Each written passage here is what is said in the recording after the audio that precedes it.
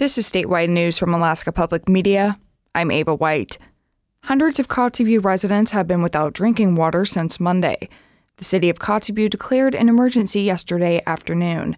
As KOTZ's Desiree Hagen reports, some residents report having dark brown water coming from their pipes, while others have no running water at all. Tessa Baldwin is the city manager for the city of Kotzebue. Our public works team currently is working basically around the clock to fix the issue, and we are contracting out a lot of this work because it is a bigger project than what we could handle in-house right now.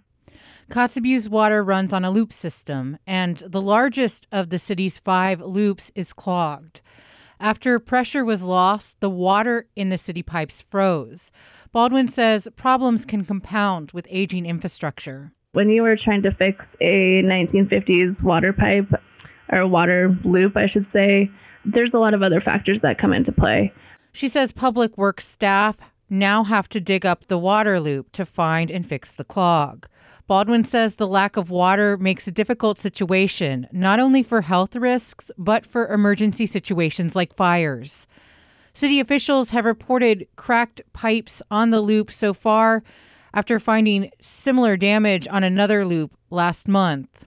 Baldwin says Kotzebue's water infrastructure is in desperate need of repair to secure the community's public health. The city has had over 24 alerts for water quality issues over the past year. Baldwin says there is no definitive timeline for when Kotzebue's most recent water issues will be resolved. In Kotzebue, I'm Desiree Hagen.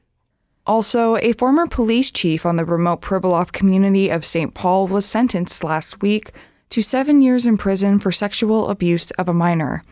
Nicholas Honeycutt was the police chief in St. Paul in 2015 when he was accused of sexually abusing a 14-year-old girl. Honeycutt was convicted last September after COVID-19 and other factors led to several years of trial delays. The victim's mother, Stacy Bordakovsky, hopes this will help the family move on, but stops short of calling this sentence justice. I don't think justice is served. There's no justice at all to bring back her hurt and pain that she's had to go through for the last 9 years. Bordakovsky says she wishes Honeycutt received the full 15-year sentence due to his high rank as a public safety officer. For somebody to be acting as a police chief, I think should be held accountable and should have got the full sentence. Honeycutt was arrested 2 years after the alleged attack. He was living in Arkansas where he continued to work in law enforcement. Honeycutt says he plans to appeal the court's decision. This is Alaska Public Media.